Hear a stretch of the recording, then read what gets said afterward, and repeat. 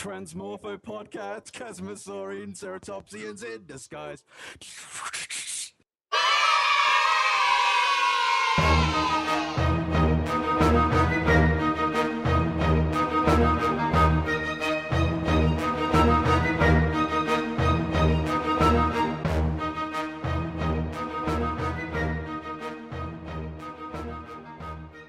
I'm John Conway. I'm with Darren Naish, and together we are the Tetrapod Cats. Right. Yeah. Just returned from the Lyme Regis Fossil Festival. So it's been going on. It's been going on for something like 8 or 9 years, which I didn't know. This is actually the first time I've been, and 3 days of paleontologically and geologically themed events. There's like talks and tours in the surrounds, and there's like a giant marquee thing with like loads of stands, loads of representation from museums and different institutions and stuff. And as someone with a special interest in Mesozoic marine reptiles, of course, I went there with my friends and colleagues from University of Southampton to look at new ichthyosaur stuff and collect data and catch up with people. And it was really good fun. You see anything interesting there? Well, I spent a lot of time looking at gulls, which nothing at all to do with the Fossil Festival, but they're so awesome. And if you've seen on Tetrapod Zoology, the Horace, the mobile interactive touring pliosaur exhibit, which I was quite taken with, I was actually leaning on a promenade, looking out across the sort of this car park area that's near the water there, and then realised that just underneath me was this like 7 metre long robotic pliosaur. I was like, what the hell is that? It's something a team of theatrical people and actors and artists combined to make, and it's a pretty impressive piece of outreach, basically teaching kids about a bit about Jurassic history, but it's based on, its construction was inspired by the discovery of the Weymouth Bay pliosaur skull, which is that enormous, fantastic pliosaurus skull that you would have seen at the Dorset County Museum in Dorchester, 2.6 meters long or 2.4 meters long, soon to be published in PLOS One. And Horace, this pliosaur, was inspired by the discovery of that, although I've learned that there's a little bit of sour grapes in the funding of that. There was substantial council funding for the construction of Horace, whereas there wasn't any money went into the study of the actual pliosaur skull, the specimen itself. But well, that's the way these things go. But yeah. I mean, really into ichthyosaurs at the moment, so it's fantastic to see some new and exciting specimens, and some products are going to come out of that. I wanted to ask: is the pliosaur Horace? Is that what it's called? Horace, yeah. Yes. Is it good? Is it good? No. It's a cartoon. Yeah. It's a cartoon. It's a cartoon pliosaur, so it's got giant spherical yellow eyes, and it's got enormous fat teeth that are probably like, I don't know, 30 centimeters around the base, and it's a cartoon animal. But yeah, check out the pictures. There's a few pictures on Tetrapod Zoology. Give you you can see what it looks like. And it's got a cinema in its belly, and kids go inside it and watch some little movie, and it's basically like a carnival float. It's like obviously built on a car chassis or a truck or something. Oh, I see. Yeah. Not chassis, it's like built on a platform. The base of it's a car, that sort of thing. Yeah. Chassis is right, isn't it? Yes. I don't know. I thought chassis was tangent alert. Yeah, other than that, Aubrey Roberts, my excellent friend who works on the Jurassic ichthyosaurs of Svalbard, she gave a talk. Sam Bennett, who works at the Natural History Museum on ichthyosaurs, he gave a talk as well.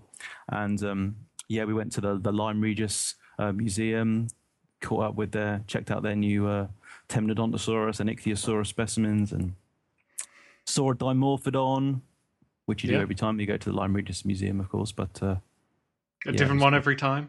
The same one. No, the same one. They've got this like partial snout of a Dimorphodon that's never been written up, and it's potentially, I think I'm right in saying, it's meant to be a new taxon. But, Yeah. Is that it for Lyme Regis then? Well, I could just talk more crap, but I think that'll do. That's it's on everything. All my thoughts are already on Tedgeboard Zoology. I must have missed this article. I didn't. Yeah, obviously I didn't read it because I didn't see the big cartoon. It's very memorable. You would remember it had you seen it. Yes. Yeah, Horace. Yeah. So I must have missed the article. What are we going to talk about this week? Rooks. Rooks. The crows. Yes. Well, this was a spur of the moment, speedily done Tetrapod Zoology article that I did to just get something new out yesterday. And if you go anywhere in the British countryside, particularly like farmland, and I always see a lot of them when I go to Marwell Wildlife, local zoo, the wildlife centre place, and there's millions of rooks there. I spend more time looking at rooks than I do at tigers and giraffes and stuff, and. They're not only are they like fascinating, they get up to loads of hilarious little social escapades and lots of interesting postures and things they're doing, but also they're just really weird. I mean, corvids are one of those groups of animals that we take for granted. They're pretty familiar. I mean, everyone knows what they look like. Everyone knows what a crow looks like. But you look at a rook. Rooks are very peculiar crows. And also, as a British person, a rook to me is a very familiar bird that I see on a regular basis. But it's uniquely old world, so uniquely Eurasian, from the coast of the Atlantic all the way to the coast of the Pacific. So people that live in the Americas or tropical Asia or Australasia or whatever, they're not going to know this bird. I presume to them it's going to be quite a... Well, I remember first seeing them. They're in Japan, aren't they? They are, yes. Yeah, I remember first seeing them in Tokyo. I was as a stopover, and I thought, oh, holy crap! They're quite a bit bigger than I thought they were going to be. I sort of knew they were going to be there, and much more robust, very large and robust birds. Well, that was fascinating, wasn't it? What a great story. So but I guess I'd never seen them before. So you're right, being Australian. Well, it's the bare face that makes them look really unusual compared to other black crows, other members of the genus Corvus. And that's something that's always fascinated me. I'm really, really taken with the idea that animals modify their external anatomy through behavior.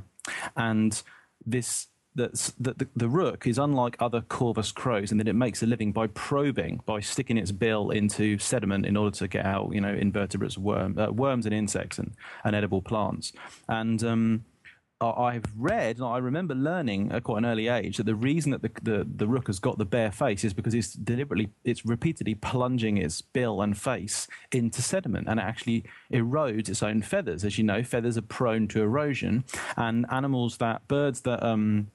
birds and other feathered animals that spend a lot of time on the ground, because their wings and tail feathers tend to hit the ground. They tend to have frayed, damaged tips to their wings and tails. And the idea was that the bare face of the rook is apparently caused by this abrasion. It's like, well, is that true? Juvenile rooks have a fully feathered face and a fully feathered bill base, as is typical for corvus crows, and then adults have this naked face. But yeah, it's not true, because this idea that feather erosion results in this appearance is not true, because animals that have many rooks today never probe their whole lives. Ones that have been kept in captivity their whole lives, and ones that ones that hang around zoos and eat nothing but picnic food and never probe in the ground at all. And yet they still undergo this ontogenetic change from having a fully feathered face to a naked face. And also there's a distinct East Asian form of rook, Corvus frugilipus pastinator, which has the fully feathered face and yet still engages in the probing behavior. So, yeah, hypothesis failed. That's a shame. It was much cooler. Shame. It'd be a shame. It would be much cooler if it was the... Yeah, it's interesting. Well, exactly. There's an article about this specifically on a blog called Tetrapod Zoology that's on the internet. I've heard about it. There's on TetZoo version 2. There's an article about behavioural modification resulting in distinctive feather anatomy. The rook is in there for that reason, and I say no. In actual fact, this isn't what explains the naked face and naked bill base. there's a group of caraciform birds, that's relatives of kingfishers and so on, called motmots. And nowadays unique to the Americas, but fossil ones known from Europe as well. And there are motmots that have long central paired rectrices, long tail feathers, and they have like what we call a racket tail morphology, where there's like just the barbs, naked barbs of those two feathers, and then fully like feathery, big feathery, like racket shaped tips to these rectrices. And it's used to be said that the motmots make, in quotes, make that anatomy themselves by deliberately stripping off their own, I'm using the wrong terminology here, barbs. So there's meant to be naked quills, but then with expanded with barbs at the tip. But again, that's actually not true. People have checked this out, and the barbs fall off the quills naturally, leaving this like naked area. So maybe the motmots enhance it by preening, by like repeatedly, mouthing that part of the tail. Yeah. Yeah. But then there are definitely some examples where birds do modify their own feather anatomy, and in that article, the example I talk about is turkeys, where displaying male turkeys, we know what they do. You know, they fluff out all their feathers, and they have all the display structures they have on their head and neck. They engorge them with blood.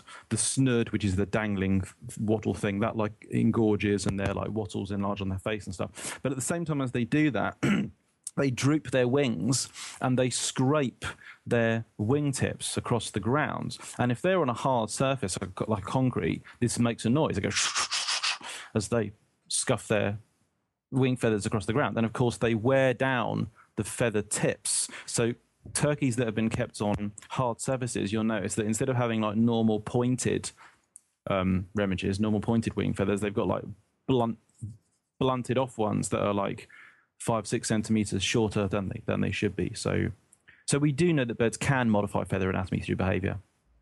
Do you think that's something that's just happened since hard surfaces like concrete were invented, or do you think that this is something that would have happened in the easy way to check wild turkeys? Yeah, look at some images of wild turkeys, because I do remember checking this out, but I can't remember what the answer was.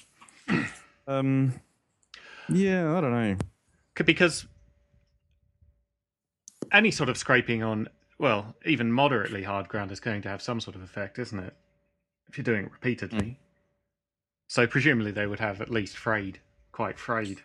Yeah, wingtips. I mean, yeah. If you just look at images of displaying male turkeys, you will often see that their wingtips are in pretty good shape. So maybe it is an artifact of being on hard surfaces. Interesting. He says while Googling. Yeah, Googling makes great radio.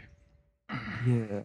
No, I'm seeing some pretty normal pointed wing feathers here. So I think it is an artifact of captivity, and obviously domestic turkeys are over the top in terms of their display anatomy.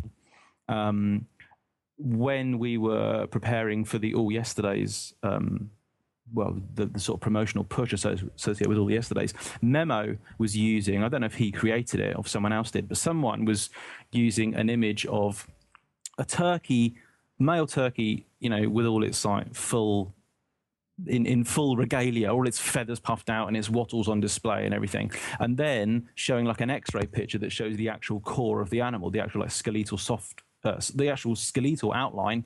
Obviously, the two are completely different, radically different. And the immediate response to this from people is, well, hold on, that's a domestic turkey, and that's been specially selected by people to look ridiculous and to have all this extra fat and all this, have people affected the anatomy of the feathers they have and so on. Well, in actual fact, no. If you look at wild turkeys, they're often obviously a bit slimmer, more muscular than domestic ones. But in terms of the general vibe that we're talking about, in terms of how elaborate and ornamented they are, no, they are not that different. That stuff really is true of turkeys. Although, of course, although we are talking about the fact that the birds have got their feathers, fuzzed up, fluffed up and everything. Yes, indeed. But I mean, dinosaurs would have done this occasionally as well.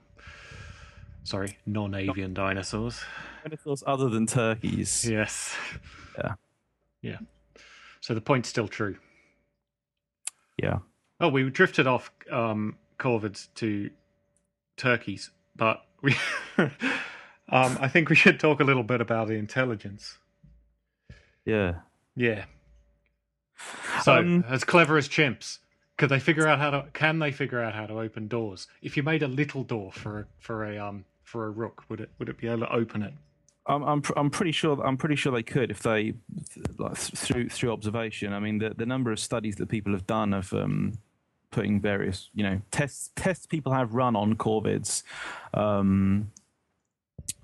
demonstrate a level of intelligence certainly on par with that of so-called higher primates, monkeys and apes. But there are some things that in tests primates can understand the constraints of their own limitations. That there's some things that they can get are things that corvids can't get. So I mentioned that case where rooks could understand that two of them needed to pull on different parts of a tray in order to pull the tray towards them, but they didn't understand that if there's only one of them doing this, that it has to wait until it's got a partner before it can complete the task. Whereas chimps seem to understand this. They seem to get that you need to have two animals to do it. And some of the really amazing behaviors that have been that are now reasonably well known for corvids. I mean, you probably know about the sophisticated tool use and tool manufacture practiced by New Caledonian crows. They not only they don't only pick things up and know how to, they won't just like pick up a stick and realize that, I could use this to winkle a grub out of a hole. They also will deliberately go to a plant, pull off a twig and fashion it into a specific tool, and they make like a bunch of tools that they carry with them from site to site. Amazing behavior. Nobody thought this stuff just wasn't suspected, say like 30 years ago. But that all sounds very, similar to what we expect for primates. But it's been shown that the crows will do this even when they're not taught this by the crows. It's kind of like an instinctive, inborn thing. I'm not saying that makes it any less impressive, but it does kind of show that the sort of the way it works in the crow's brain is kind of different from how it does in primates. Well, I guess the other thing that it could be is that crows just figure it out for themselves, right? So, but you know better than I. You've read the literature, but is that a possibility that they're just figuring it out by themselves individually?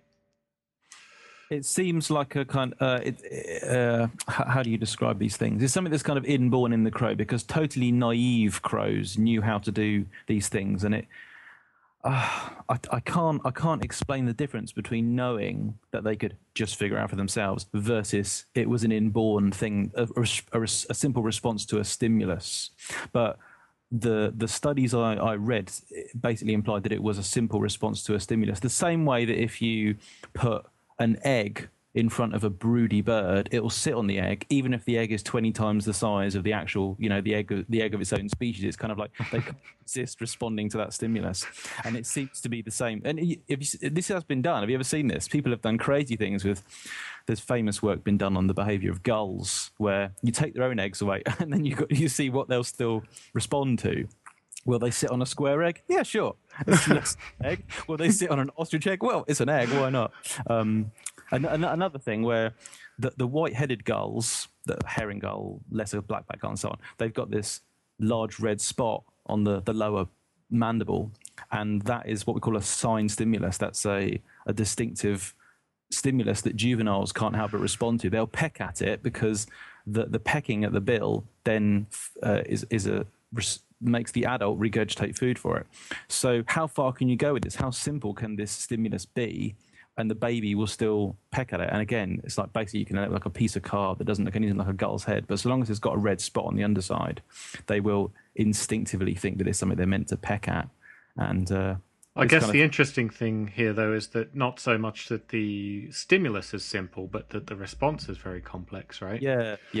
So going off, making a tool, carrying it around, that's all quite involved. It's not a simple response at all. No, no, that's right. So whenever, I mean, increasingly when people talk about tool use in humans, they now have to qualify it by saying that, well, in actual fact, humans certainly aren't alone or unique in what they can do, and every year the number of tool using animals increases crazily. I mean, there are now tool using fish and quite a lot of birds, but then elephants, horses. Tool use is documented in horses with the use of sticks and stuff used to groom themselves.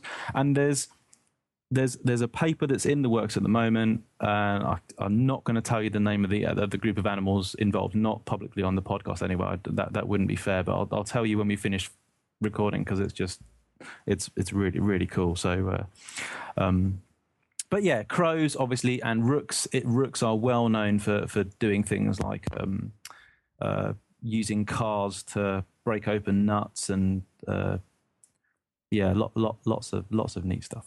Yeah, so I mean, obviously, using cars to break open nuts, this is not an inbuilt.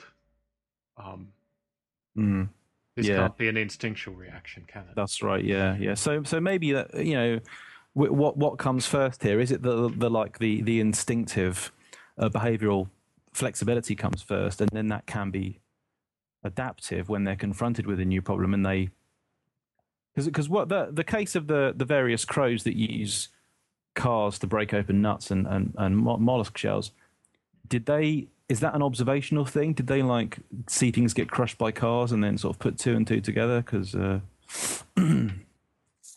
yeah, I mean, well, they must have, right? That's the way. That's the only way they could do it. Well, no, they could have done it other ways. By maybe the behaviour was present earlier in some of the form, like maybe they saw stuff get crushed by big animals, and it was kind of they took it from doing some other place there, and you can imagine that crows, rooks, and other species often associate with deer and cattle and animals. So, and it's well known that they will follow them as they eat insects and other animals that are disturbed. So again, could you learn that, if these animals run over here, they squash this mussel shell or nut or whatever? I don't know, total speculation. Yeah, but they were timing it with lights, weren't they? These crows. That's right. Yeah. So they had to learn the dual process of it anyway. Yeah, it wasn't rooks that was doing it. I think it was Asian jungle crows or something. But yeah. So the rook, I mean, the reason there's so much to say about it is not only is it anatomically unusual compared to other crows, or at least it looks unusual in its adult stage, but also it's behaviorally different in that it's incredibly social, forming these big nesting aggregations called rookeries. And again, very familiar in the British countryside, but yeah, kind of there's a certain amount of sociality in all corvids. There are many groups where you have small bands hanging around that sometimes cooperate. Well known for some of the New World jays and ravens and so on. Cooperation in ravens is very well known, especially where you have juveniles that find a carcass and then go and recruit adult helpers to scare other birds away. That's a really cool thing that's been documented in ravens. But these large aggregations of rooks, can be hundreds of individuals. That is a unique thing in corvids and makes this species very special, I think. Do they have more sophisticated social behaviour than other corvids, or not? My impression is that they don't. I mean, their social behaviour is very complicated. As I said in the Tetrapod Zoology article, there's loads of little nuances of, there's some very subtle and some very obvious postural devices that they use to signal intentions and aggression and submissiveness and all this kind of stuff. But I don't get the impression from what I've read or seen that it's any more complicated or, in quotes, sophisticated than what you see in other corvus crows. They all seem to have this very sophisticated, very complicated body language, and that is something really interesting to learn.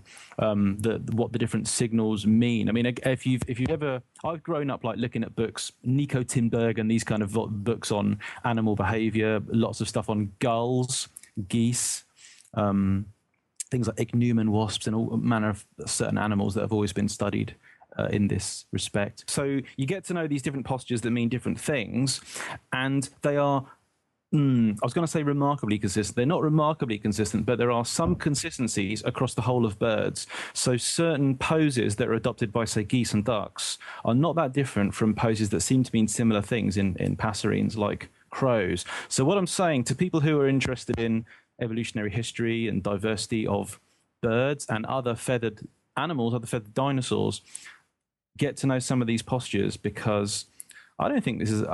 We've certainly seen artwork where people have shown, males displaying to females and animals coming up to each other and courting and that kind of stuff.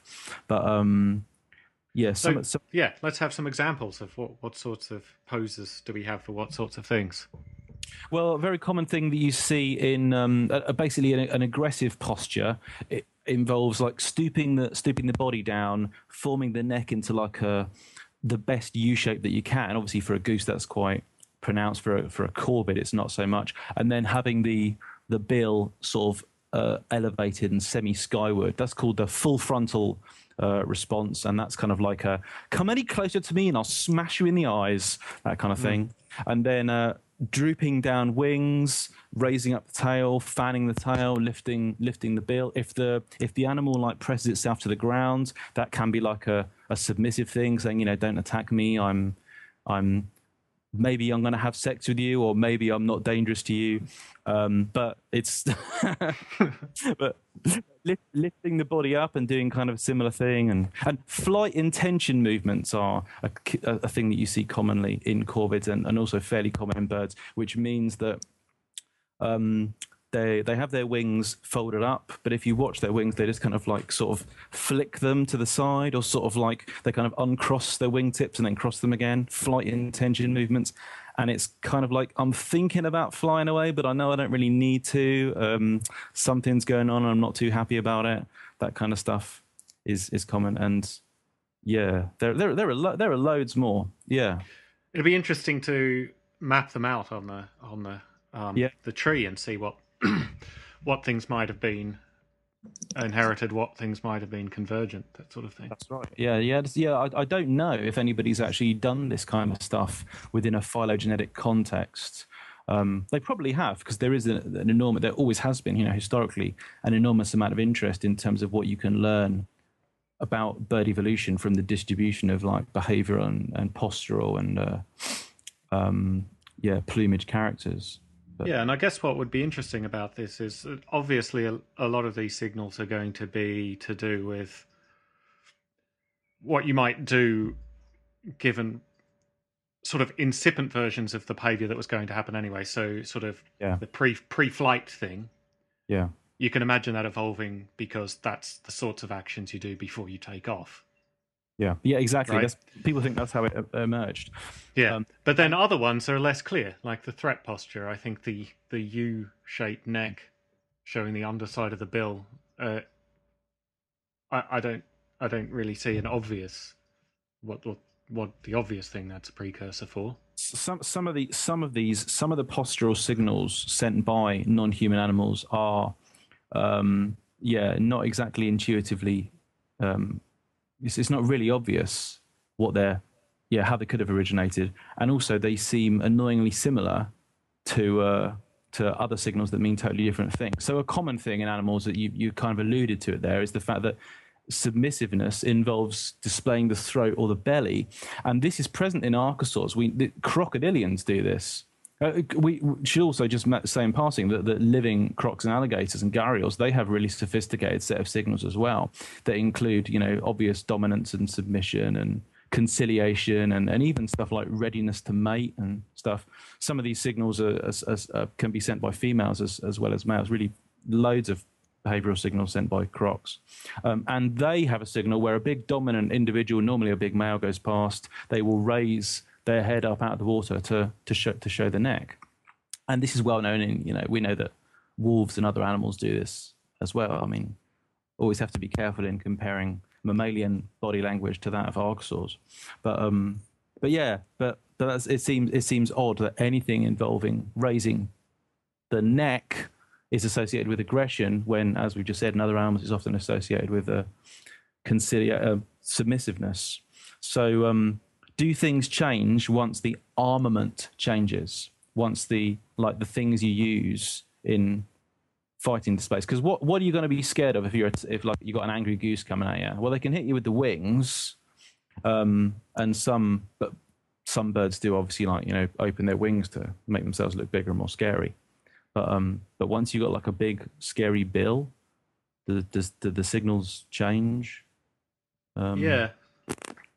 Or does just the fact that you're seeing the underside make them look taller, like you're looking up at them or something? I mean, that's quite a stretch too, isn't it? Because they lower the body, don't they? Yeah. This is something I'd really need to. I'd like to know much more about before I could say anything with confidence about it. But certainly to anyone interested, and certainly anyone who's thinking of doing anything new in the depiction of extinct animals, it's well worth looking at these postures and seeing what you can, what sort of things you can actually glean from body language. What does an animal mean from its posture? And it's pretty interesting. Well, and the fact that crocs have so many really cool, sophisticated things, and obviously birds do. It's going to be a given that in extinct archosaurs, that stuff's going to be all over the place. Indeed, yeah. It'd be interesting to see which things overlap and which ones don't, if there is any overlap. The old phylogenetic bracket. Yeah. Okay, let's move on. Have you got any Twitter questions? Yeah. I've got a couple here. I can't see what's tweeted at you, though. I've got one that was sent to both of us from Ivan Kwan, who I've probably pronounced his name incorrectly. When are we continuing with the Crocodylus series on TetZoo? So there's been, I think 6 parts so far to a series of articles about the crocodiles, not all crocodilians, just the crocodiles of the world. And I've kind of I've been working my way through the kind of pattern of the phylogeny, excuse me, through the pattern of the phylogeny. And I most recently got as far as the African crocs, the Nile croc and the so-called the Sucus croc, this little one that was always included in the desert dwelling thing that was included in Crocodylus niloticus for a long time, but now seems to be totally distinct. So what have I got left? Well, I've still got all of the American crocs to go through. So the American croc, Crocodylus acutus, and the Cuban croc and Orinoco croc and so on. And I've pretty much done the text. I was looking at it the other day.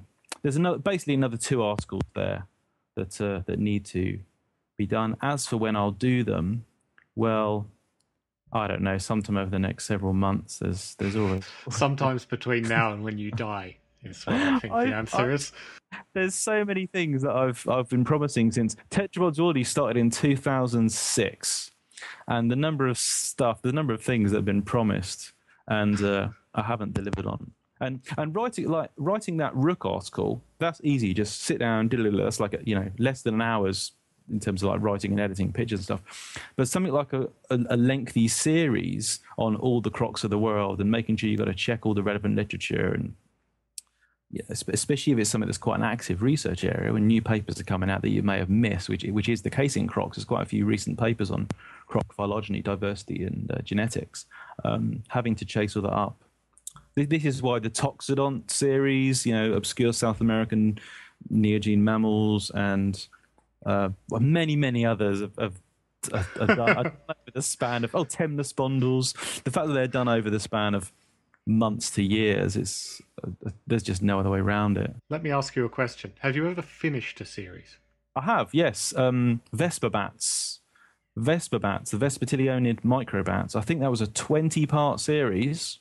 Yeah. And because there's also the Toads series. I didn't think you finished the Toad series. No, I haven't finished the Toad series. No.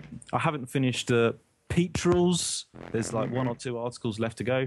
But because what happens with those is there's this annoying pressure to like produce new blog material all the time. You have to, because I have to produce however many number of articles. I'm supposed to produce like 4 articles a month. That's part of the contract with Scientific American. And also you need new stuff coming in to just keep your hits bumping up, because people are so fickle. They'll stop looking if there's something if there isn't something new after like 2 days, the numbers of hits plunges down to to just a few thousand a day. Yeah. Poor Darren. So you're inclined to, if you've been working for like weeks or months on a long series of articles about all the toads of the world, it's like, well, I've finished the first 5 parts. Let's get them out. Well, once you've published them, what about the remaining 20 parts? So I haven't finished those. I'll come back to them later. But there's always bits of that series that are really hard to complete, either because the text is quite complicated to write, there's some unresolved controversy you're not sure how to deal with, or because finding the images is a nightmare or impossible. There are no images of some of these animals. So what tends to happen is, I start publishing stuff, get to a stage in the middle where I run out of... come up against this problem, and then have to delay it, and then don't ever have the time to go back and finish it. So that's why temnospondyls and toads and petrels and quite a few other things have never been, and this croc series have never been completed, because the time involved, and toxodonts, the time involved in just sitting down and doing this when you have so little time already. I mean, I try and make a living as a book author and research scientist, and obviously busy all the time with the kids and stuff anyway. So and the podcasts and the podcasts and all the episodes of American Dad I've been watching lately. It's just terrible. Yeah. Well, yeah. I don't know why you promised to complete these. I think you should say there's going to be a series on this and give no notion of when it will be complete. That has kind of happened, and with the temnospondyls series, there's this big controversy over where Lissamphibians, that's living amphibians, where they fit with respect to the temnospondyl radiation. And obviously, you have a group of researchers that maintain, and I think this is actually the hypothesis that I personally feel most confident about. They think that Lissamphibians are deeply nested within temnospondyls and are specifically part of a temnospondyl clade called the Dicerophoids. So I started on Dicerophoids, but then, there's this whole mess about Lissamphibian origins. If I start writing about that, I've got to summarize a ton of literature where you've got very disparate opinions. And never had time to do that, but had loads more text that's from other parts of the series that is finished. So in the end, what I decided to do, and I did this over last month, didn't I? I just started taking completed bits from elsewhere in the series and publishing them, which means that we're no longer going through the temnospondyl family tree in kind of a phylogenetically logical order. We're just like taking groups that I think, I'm ready to talk about trematosauroids, I'm ready to talk about tremembrorachids, I'm ready to talk about archegosauroids. Maybe that's the way to go with some of these things. People don't necessarily need phylogenetic continuity, do they? I don't think they even notice a lot of the time. So, yeah. As you're reading Article 9 here in the Toad series, please make sure you go back and read the preceding 8 to bring you up to speed. I assume that readers did do that. No. I think it's helpful when you're doing something like that for your own structure, right? So you don't just feel like you're writing random stuff all the time. But I don't think as part of I don't think for your audience it matters nearly so much. Yeah, right. Well, the aim is to get representative coverage of everything, and every year I see, how well have I done, and then find out that the number of articles is massively dominated by birds, dinosaurs, mammals, mega mammals, and like rodents and Lissamphibians and lizards never get their due. It's just they just can't win. It's just not fair. I think that worrying about this is a little bit like me worrying about left and right facing dinosaurs in my pictures. That's easy though, because you can just flip them in Photoshop or whatever. And I do, but then I have to do a statistical analysis. Am I still on track? Am I thinking that I have? Because I think I've got a left side bias sometimes. Sometimes I think I've got a right side bias, and I overcompensate. Now, I'm obviously not on par with you as an artist, but when I draw, I definitely have a left-hand bias. Animals are always facing to the left. Well, in Photoshop now, obviously, I flip things, so it doesn't matter. Yeah, you know why that is? I think that the left-hand bias is happening is because all the skeletals of stuff, dinosaurs, in particular. But, I think standardized dinosaurs, they're all left-facing. Yeah, but that is definitely a contributing factor. But I know for a fact that I also did this. I did this as a child, even before I saw my first Gregory Paul illustration because I think it's to do with right-handedness. Because it's easy to start at the left and draw flowing lines to the right. Because remember, one of the reasons why drawing dinosaurs is so aesthetically pleasing is because in the era of the dinosaur renaissance, dinosaurs aren't fat bricks; they're like flowing, wavy lines. Mm-hmm. Yeah, this is why there are so many people interested in the theatre that are involved in dinosaur research. Because he says cryptically, it's because think about this. It's like flowing. Watch what I'm doing with my hands. See this like flowing. Yeah, that's good radio, Darren. That's great radio. You get what I'm talking about. Yeah. So going back to Tetsu series, the only way to get like something like Vespa Bats of the World finished is to complete the whole series in, have it written up in Word and with all your illustration stuff before you publish the first one. And that's the only way I was able to. The only series I've completed, Vespa Bats, it's the only way I did it. I finished the whole series before I published a single part. Yes. And therein lies the lesson. And therein lies the lesson, and that's how a bill becomes a law, isn't it? Exactly. Yeah. Exactly. Okay, so, well, that went on for quite a while. Sorry. No, that's good. That's good. So we can do a wrap-up topic. Avatar, do you think? Why not? Even though, we kind of already touched on it last time for some reason. Don't know why. Well, there's probably more to say about it, so let's do it anyway. It wasn't last time, was it? It was it was that crazy rambling movie-themed one we did 2 podcasts ago. It was, and hopefully no one listened to that one. So I'm sure they didn't. Yeah. Yeah. So let's do Avatar. Where shall we start with Avatar? Well, we should keep it like Tetsu themed, shouldn't we? So we mostly want to talk about xenobiology and. Yeah, we want to talk about the xenobiology. I think definitely.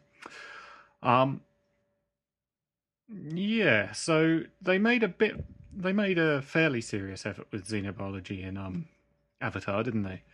Yes. Of course, everything happened to be massively convergent on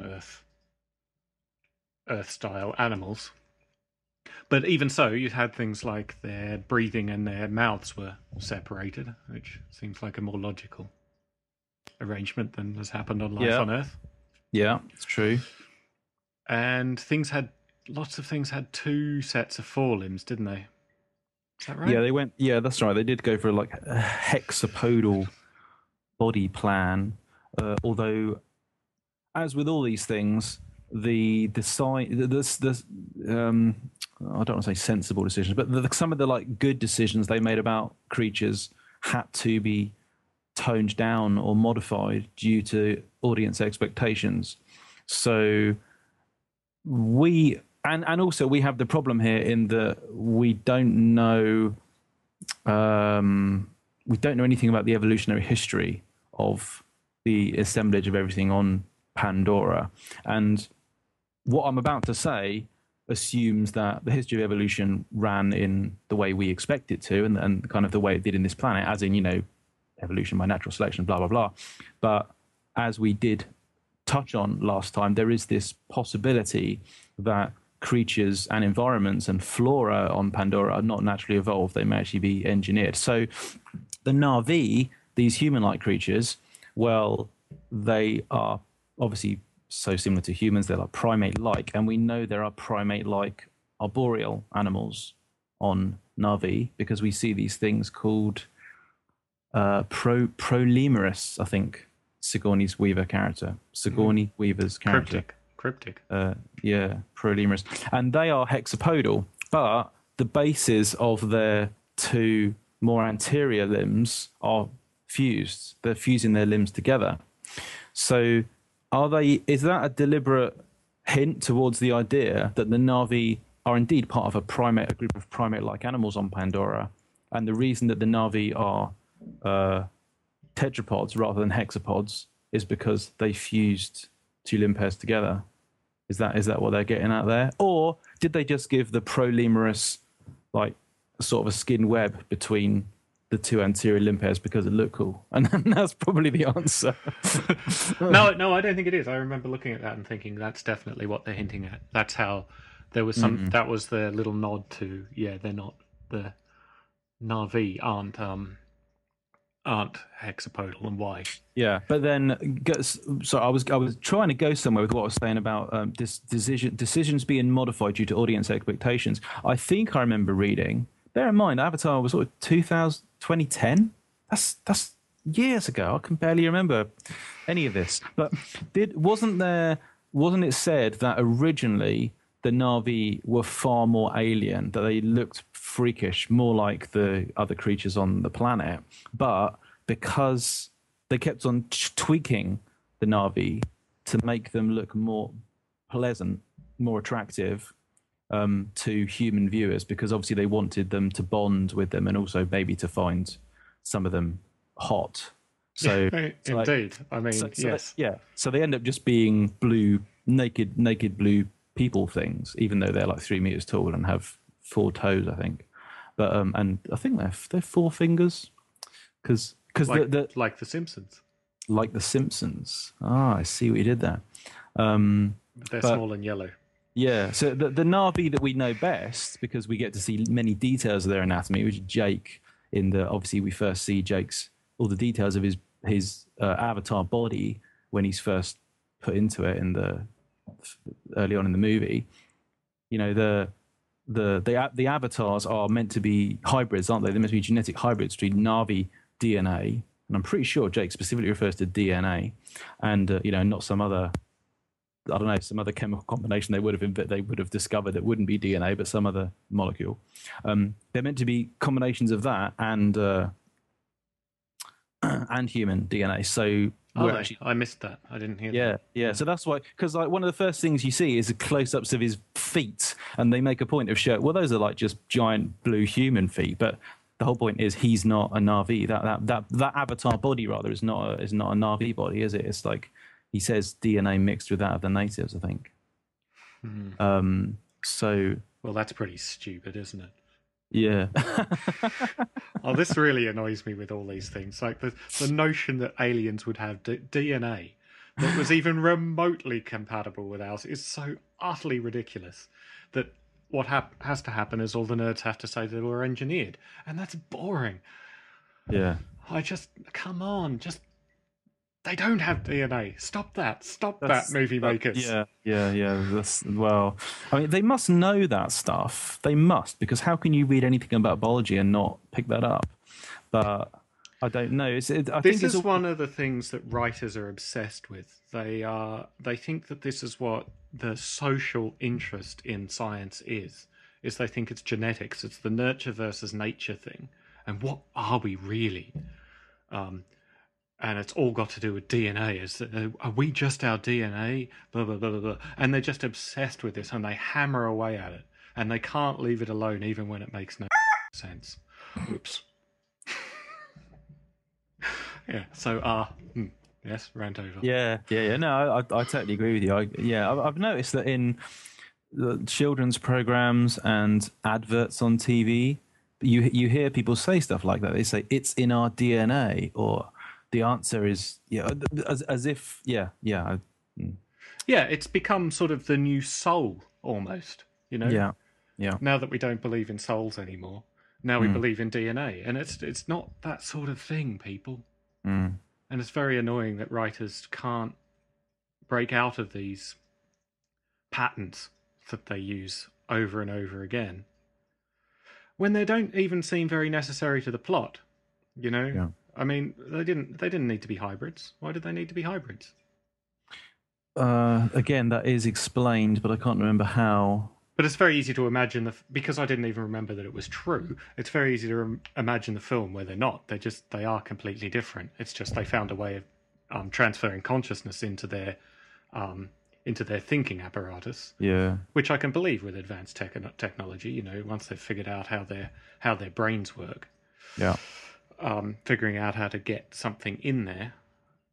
So I don't know. I think that there's lots of places where they could just leave it alone. And they did the same thing in Prometheus, which Yeah, let's not go there again. Yeah. But so I think that as I said in that Tetrapod's World article, the Na'vi are easily the lamest creatures on Pandora in terms of how they're portrayed. They're just giant blue people, and whether they needed them or not, there's arguments can be made both ways, and I don't really know. It's difficult to Well, say because we aren't, you and I and many of our listeners are not the like key demo, are they? We're not the sort of, they're not trying to appeal to millions of people that want to come and see speculative zoology and bizarre animals. They're just trying to appeal to people that want to watch a movie with a love story in it. Oh, well, And, but that's not true. You're going to see, I mean, the bizarre animals are a huge draw for Avatar, because if people just want to go see a movie with a love story in it, you can just make a movie with a love story in it. It's a lot cheaper. Yeah, Just but with people. Yeah, but then the response to that is, could you make a love story with tentacled hexapod aliens? I don't know. No, you can't. And I do think that this is why they had to. Yeah. I do think that there was a concession that had to be made there. If they did want the aliens to be the alien-looking people to be, but to be sympathetic. But I do think they could have done a better job. Oh, I agree. I also think some of the other creatures. Okay, so the Na'vi, these humans, they're kind of lame. But then some of the others are pretty not so good as well. The giant dire horses. That doesn't sound right, because I'm thinking of dire wolves. Yes, I do watch Game of Thrones. Yeah. Well, let's just call them Avatar horses. I'm pretty sure they're called dire horses. Yeah, dire horses. They are. They just. Did you remember? Do you remember He-Man and the Masters of the Universe? Yeah. Yeah. Well, so He-Man was invented to sell toys, as everybody knows, and the characters in the cartoons look exactly like the toys, and obviously because they invented the toys first, and then they did the animated things to match the toys, like Transformers. So I understand. But there's some things that were made as toys that I don't think ever actually appeared in the cartoon. And one of them is this big, kind of armored, sort of robot type horse thing that He-Man is meant to ride on. There's also like an evil one that belongs to Skeletor.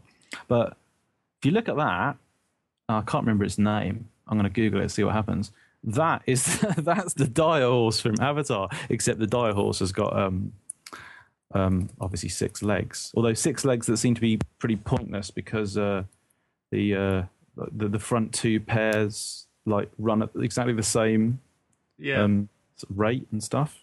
Yeah.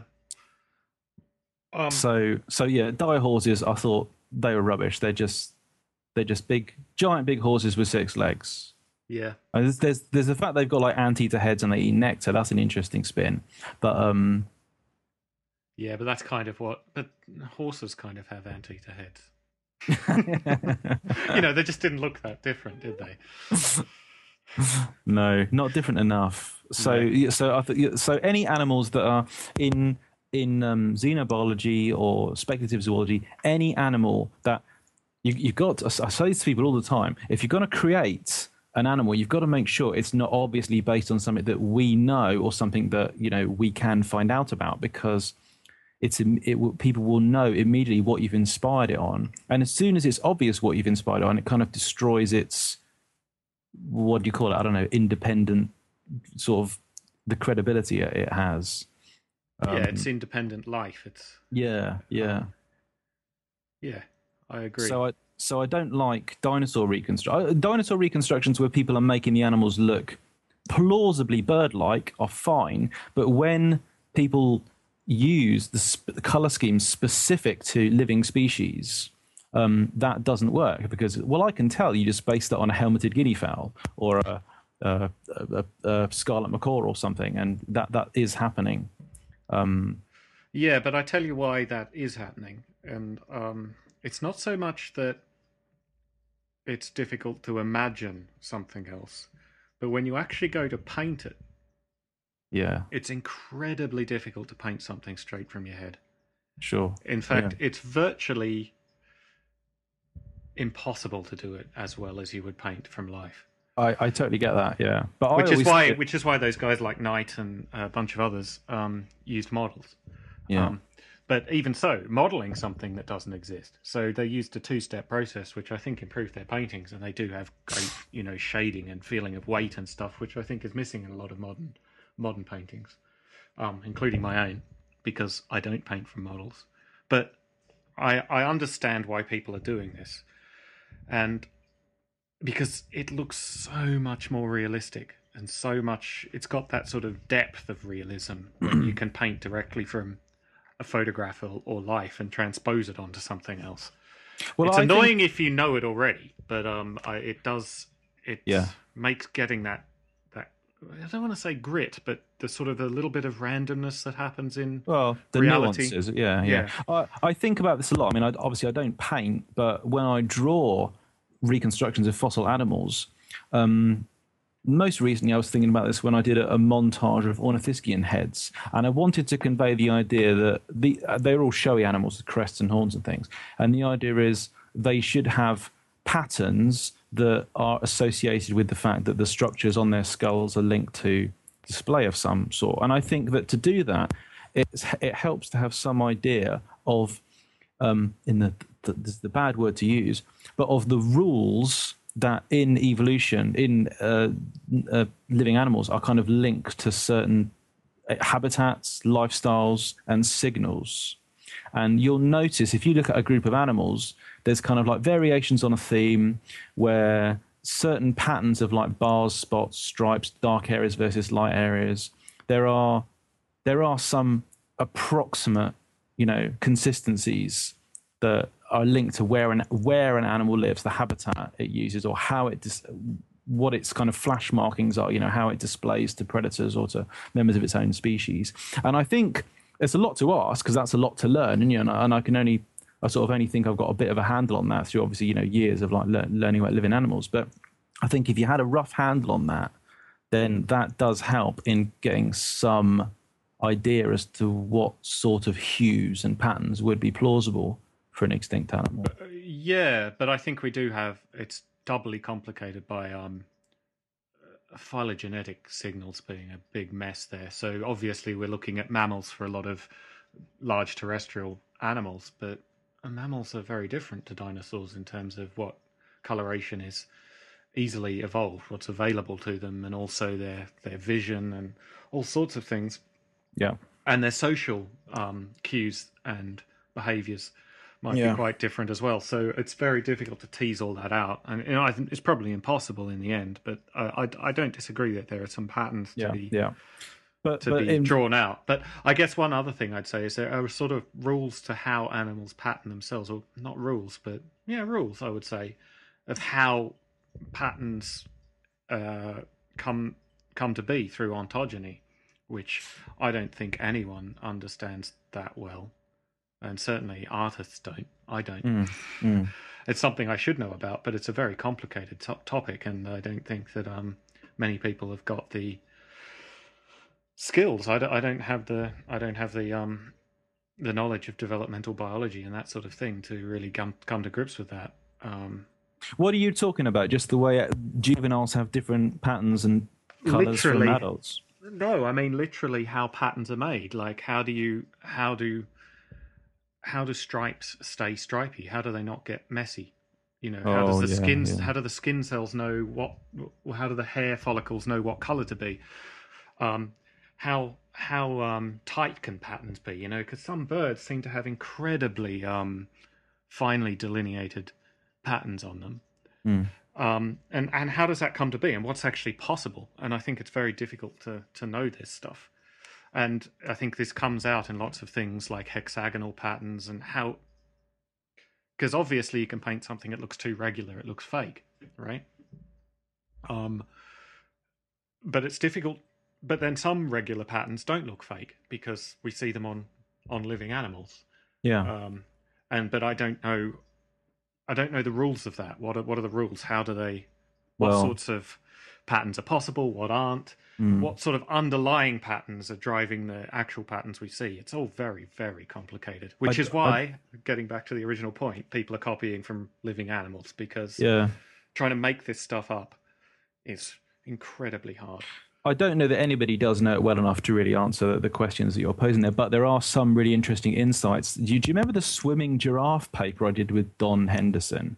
or do, you may be aware of it. Well, he created a CG model of a giraffe, and it could have just been a mesh model of a giraffe. But for fun, in order to make it look good, he wanted to replicate the hexagonal pattern, and he actually, being Don Henderson, we should say this isn't the famous artist Don Henderson. This is the famous mathematical paleontologist, scientist Don Henderson. Famous artist Doug Henderson. Doug. Sorry, I was thinking D Henderson. Yeah, D. Yeah. People get D Henderson. They get confused. Okay, so Doug and Don sound quite similar. Donald Henderson. So Don Henderson, he created this bit of software that he wrote. I don't know. He wrote an algorithm. Put it in CSI terms, and he basically invented a way of like wrapping around hexagonal pattern around the shape of the giraffe, and created what I think is a pretty plausible looking CG pattern. And he based it on a program he had written in order to replicate the distribution of non-overlapping scales, or scutes, some people prefer to call them scutes, but whatever, non-overlapping scales on the bodies of dinosaurs. And there is a mathematical predictability to that kind of pattern, which means that because we infer that color patterns in scaly animals typically follow the distribution of, the way the scales are arranged on the body, there are possibly a few guidelines from that as to like how patterns can be arranged around limbs and where you would expect spots and stripes and things.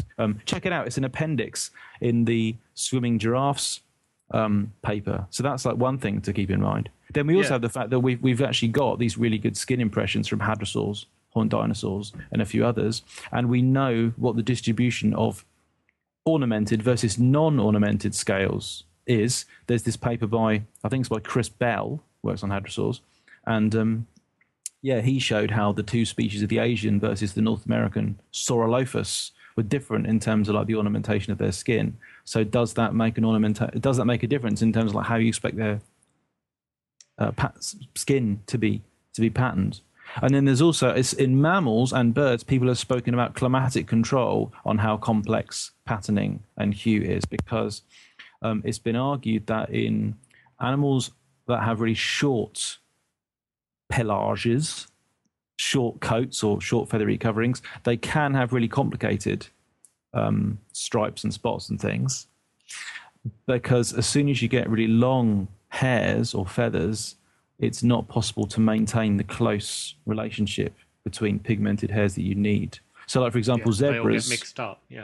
So zebras have got really short fur and they have obviously really tight striping, but as soon as zebra type horses move to cool zones, we have these extinct zebras from the far south of Africa and also from the far north, and also horses across Asia, cool parts of Asia and so on. It seems that they can't maintain the striping. Striping is only possible where the coat is really short, and it can be short because the animals are living in really tropical places. So I don't know. There's a few things. There's a few possible rules that may have some influence on what is and is not plausible. No, I agree. I think there probably are lots of rules that we could tease out if we had the expertise in lots of these things. The mathematical rules, the developmental biology, the chemistry, all this. But the problem is it's so cross-domain that... Yeah. And I've already spent all this time learning how to paint. I don't have time to go into all that. Yeah. So it's much easier to just make it up. Yeah. well, no, it's easier. That's my point. It's easier to copy from living animals. Well, there's that famous 1987 article by Greg Paul where he says color is the most asked about, least important, and least knowable aspect of paleo art. I mean, obviously the least knowable thing may or may not be changing depending on who you talk to, but yeah, he says that you just do what looks right to fit in terms of the environment that you've illustrated. So, but he says least important, but according to who? He means in terms of like science points, doesn't he? In terms of like the shape and the musculature of the animals. That's what he's getting at. Yeah, but that's sort of like predefining what he finds important. Well, because if you ask what people are interested in, then people are hugely interested in the color, aren't they? Yeah, but I think I understand what you're saying, but I see his point as well. Given that there are scientists who have given the okay to reconstructions where the animals lack key muscles, muscles that are common to all tetrapods, there are dinosaur reconstructions where the animals lack muscles that every tetrapod has, and yet we know that the experts have spent hours and hours dallying over whether the animal should be grey or green. It's like, come on, that's the point. Yeah. There's, yeah, I agree.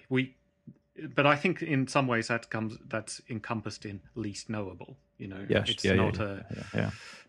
And for those people who are listening to this and are thinking, why aren't they talking about the data from feathers, which is supposed to actually tell you what colours fossil animals were? This is now controversial as to whether those colours really do represent the in-life colours. Yeah, and surprise, surprise, you have to know a lot about chemistry and the fossilization process to understand the controversy and what's actually going on there, which I don't. Yeah. So the colours may be artifacts of the taphonomic processes. What's happened to the fossils after death? We were talking about Avatar, and we seem to have wandered a long away from that. But no, that's good. That's good because I think that was more interesting than what we would have said about Avatar.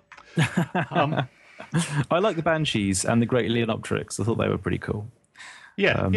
I mean, we don't want to be down on the sorts of things that were done in Avatar because I think it was a more serious attempt at xenobiology, and there were lots of good animals in it. Yeah. The fact that they had to make compromises with the humanoids and that they had a giant horse in it, I think that's not really a fair look on. And a luck dragon. Yeah. Luck dragon. Well, the Viper Wolves I have in mind. They're luck dragons. I said that last time. No. Have you seen the extra 9 minutes of Avatar? It was re-released at the cinema with an extra 9 minutes. It's now out on Blu-ray, I think. And there's some extra creatures in that because there's a hunt scene where the the Na'vi, I was going to say Avataronians, but the blue Meow Meow people are riding on banshees and they're hunting these they're kind of hard to describe. They remind me of the reek, which is which is itself based. It's an animal from Star Wars Episode 2: Attack of the Cloonies. It's based on Placerius, the Dicynodon. It's kind of like a heavy-set, bull-esque, Placerius-esque kind of horned creature with a weird sort of humanish face, which ruins it. Well, in the extra 9 minutes of Avatar, they've got like a whole herd of those that they're hunting. But I can't remember any other creatures. There's a really disturbing scene with Sute, which I'm glad they didn't include that in the final movie. Again, I know the film kind of a bit too well. Maybe more than you do. I don't know. But you do definitely. I have only seen it once. Oh right, yeah. I saw it in the theater, and that's. More than you. Yeah. Oh, okay. Well, I saw it a few times at the cinema alone. But, so clearly you like it. I mean, that's what I enjoy it. I enjoy watching it. The plot annoyed me too much. The artistic arc of the whole thing, of being Pocahontas in space, just really I couldn't stand it. I would watch it chopped up into bits, like the scenes with the animals. I think, and I have done a bit of that. So yeah, the animals are the bit I enjoy about it, but I can't sit through the film again. That's why I haven't watched it again. I can't. I've a lower tolerance for bad films than you do. Yeah, clearly.